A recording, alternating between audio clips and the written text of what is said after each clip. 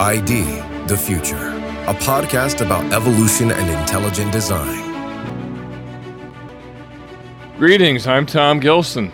Today on ID the Future, from a program first aired on the Michael Medved Show, we hear an interview with Discovery Institute Senior Fellow and Intelligent Design Pioneer Michael Behe, as he talks about a new short film and a new article that he's recently produced, and we'll let Michael Medved pick it up from there and tell you more. And another great day in this greatest nation on God's green earth. It is a great day in this nation for discovery. A discovery of what? Discovery of a small film. It's a short film. It's less than a half hour.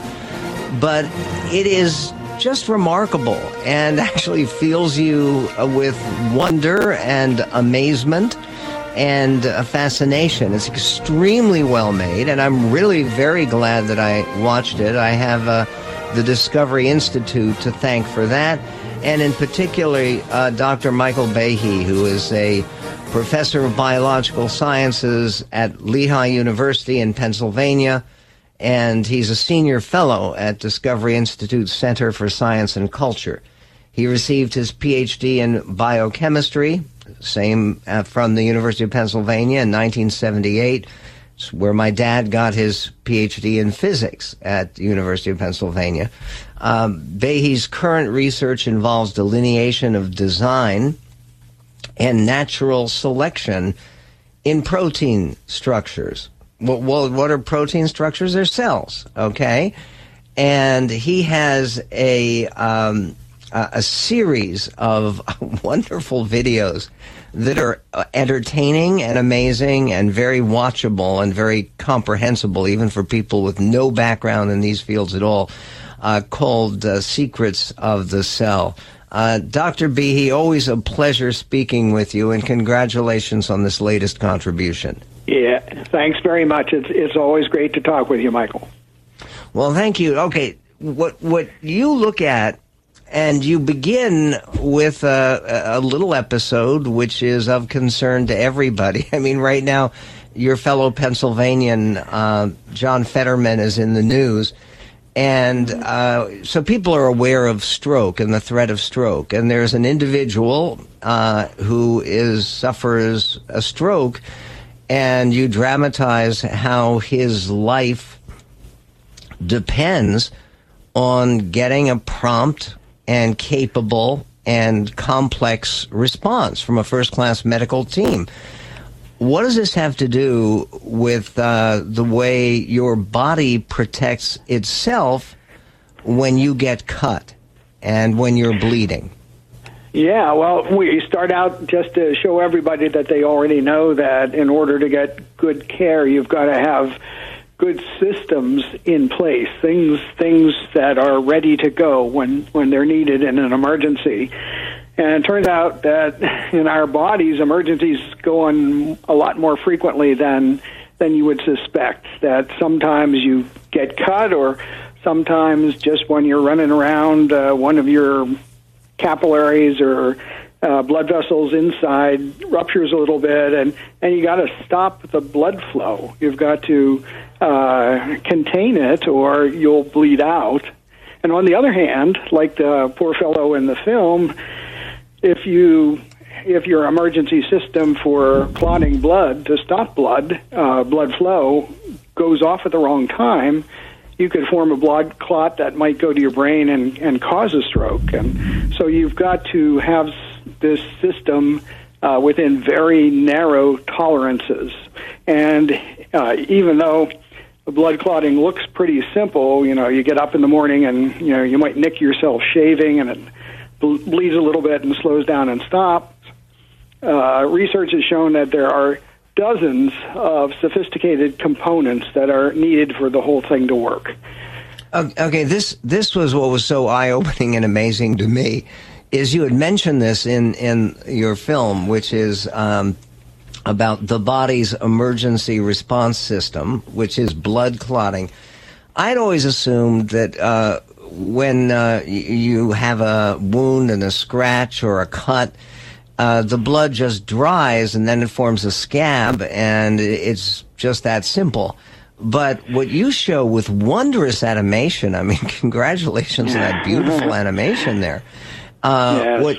What you show is that it's extraordinarily more complex than that, and without it, we would have very, very serious problems anytime we had some kind of wounding. Yeah, that's right.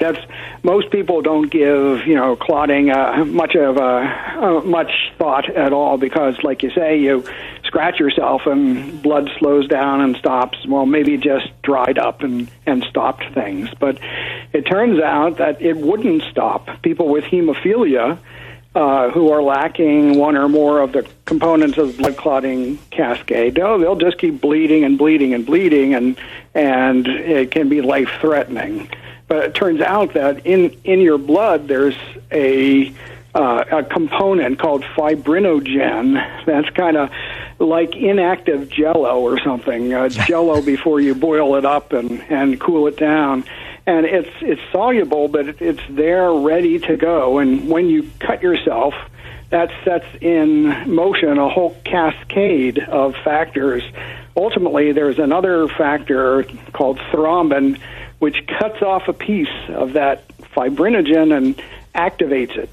It's kind of like boiling the Jell-O, and then when it cools down, it can clot. But when you activate this fibrinogen and it cuts off a piece of it, it turns out it changes its shape and aligns with each other, and it self-assembles to form something like a fisherman's net, which is kind of cast over the cut and slows down the bleeding and eventually stops it. But in order to turn on the thrombin, which turns on the fibrinogen, there's another factor that has to activate it, and then another factor that has to activate it, and like I said, a whole cascade of things. And what does the individual patient have to do to install this sophisticated and very complex system? Well, you have to pick the right parents. If you don't pick the right parents, you're out of luck. Yeah, we generally come ready-made with this, and like I said, there is a couple dozen different pieces that all have to be put together. And kings and queens of Europe were known for having hemophilia because one of their factors was not working correctly, and since they tended to intermarry in those days, they passed along that broken gene. Yeah, this is how Rasputin got power over the Tsarina, over the Tsar and the Tsarina of Russia, right?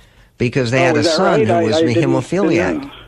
Huh, yeah, I mean, so this connects with all kinds of things, but leaving aside the royal families of Europe and their tendency toward hemophilia, does this same kind of protective system, does that operate on organisms that are further down the evolutionary ladder that would be... It goes pretty far, yes. Vertebrates, all vertebrates, fish and birds and reptiles and mammals and so on, all have pretty much the same blood clotting system. So how this all started is a big mystery. It's not present in invertebrates. So for some reason, the ability to clot blood appears in life exactly when you need it, when you get organisms that have hearts that are pumping blood at pretty high pressures. And you find this at its full complexity, you're saying, even for organisms, animals that are further down on the evolutionary ladder. So the question becomes, could this possibly be evidence for, dare I say it, intelligent design?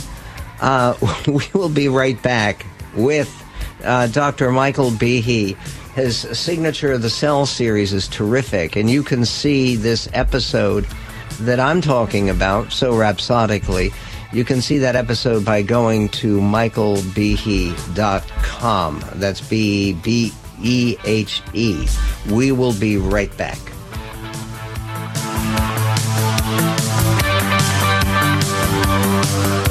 And the Discovery Institute is where Michael Behe, our guest, his most recent in a series of videos called Secrets of a Cell, and also a cover story that Dr. Behe just wrote at World Magazine. And the theme is on the way that science has vindicated the words of the psalmist, I will praise thee, for I am fearfully and wonderfully made. Marvelous are thy works, and that my soul knoweth right well. That's also what he's talking about in this video series, is the amazement of what goes on inside the human body. Recognizing a purposeful arrangement of parts in biological systems, large and small, doesn't require a scientist to draw it. It was available to the thoughtful observer of life thousands of years ago. But the closer and deeper, he writes, that technology has permitted us to peer into such systems, the more evident it has become that they reflect a deliberate design. Given the fact that this deliberate design was already in place, you were saying, for vertebrate animals, has anyone tried to suggest the way you could evolve from animals that don't have this protective function of the cells for wounds and for healing? How that could have evolved from organisms that don't possess that ability? Well, yes, there's suggest, and then there's a scientifically, valid studies. People have kind of suggested how it might have arisen, in the sense that Rudyard Kipling suggested how tigers might have gotten their stripes. But if you look in the scientific literature and ask yourself who has conducted experiments or who has proposed a detailed and rigorous model for how we could see how random mutation and natural selection, suggested by Charles Darwin, how that might have put together this elegant and complex system, there's simply nothing there. And in the video itself, I go over an incident from a couple of decades ago, when the leading researcher on blood clotting in the world, a guy named Russell Doolittle, who's deceased now, he suggested, or he didn't suggest, he derided my idea of irreducible complexity and design of the blood clotting system, which I had written about in a book back then. And he pointed to a paper that showed that some of the components of the blood clotting system could be knocked out, and it didn't bother the experimental mice in which it was done. And it turns out that he had misread the paper that he cited, and that the mice were very sick when their blood clotting components were knocked out. And I was delighted to read his criticism, because when I saw that he was incorrect, it demonstrated the point that not even the best scientists in the world have any idea how a complex system such as the blood clotting cascade could have been put together by a Darwinian process. If you ask people, scientists in particular, biologists, evolutionary biologists, they will insist that, yes, we know, yes, it did happen, but when you go to the science library or ask for details, there's nothing there. And what about the whole idea, because I know that when you talk about secrets of the cell, given the recent discoveries about the nature of the cellular universe, was there been any indication of the greater store of information that you can find in every single cell of our bodies? Well, yeah, the history of modern biology is progress showing that the design of the cell, or the complexity and intricacy of the cell, keeps going deeper and deeper and deeper into levels that we the week before last we didn't know even existed. And I think perhaps the most talked about level these days is something called metagenomics. Most people know what genomics is. It's kind of the DNA in your cell and the sequence of nucleotides that gives the information to the cell to make proteins that make machines. This metagenomics is kind of a newly discovered phenomenon where different components of the cell can chemically modify portions of the DNA itself, turning it off and on. So that means something other than the DNA is telling the DNA what to do. And this is kind of a whole new level, a higher level than just the sequence of nucleotides in the DNA itself. And what this portends for evolution, what it portends for the complexity of the cell has people still running around pulling their hair out. But then there are obviously cellular defenders who will come in to replace the hair in most cases. Yeah, there are always apologists saying that we've got everything under control. Don't worry. Look, these bacteria develop antibiotic resistance, so that explains everything. But I guess the bigger story is that even a lot of members of the science community these days are skeptical that Darwin's mechanism of random mutation and natural selection can explain all of biology. They're not like me, proponents of intelligent design, but at least they're now skeptical that the old theory can explain everything, and I'll settle for that at this point. Let me urge people to go to our website at michaelmedved.com to read the new cover story that Michael Behe has written for World Magazine.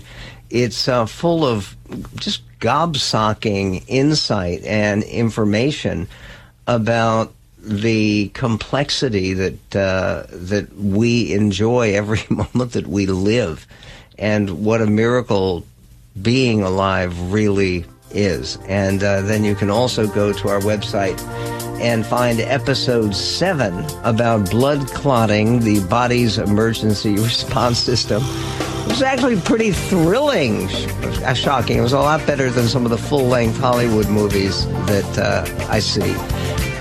But you can view that at no charge at all at michaelmedved.com. Godspeed to you, Michael Behe, and I know that people are going to enjoy exploring your work. We will be right back. That was Michael Medved with Michael Behe from a recent episode of The Michael Medved Show. You'll want to check out the video and the article they were discussing, and you can find links to both of them right here in the program notes for this ID the Future episode. For ID the Future, I'm Tom Gilson. Thank you for listening. Visit us at idthefuture.com and intelligentdesign.org. This program is copyright Discovery Institute and recorded by its Center for Science and Culture.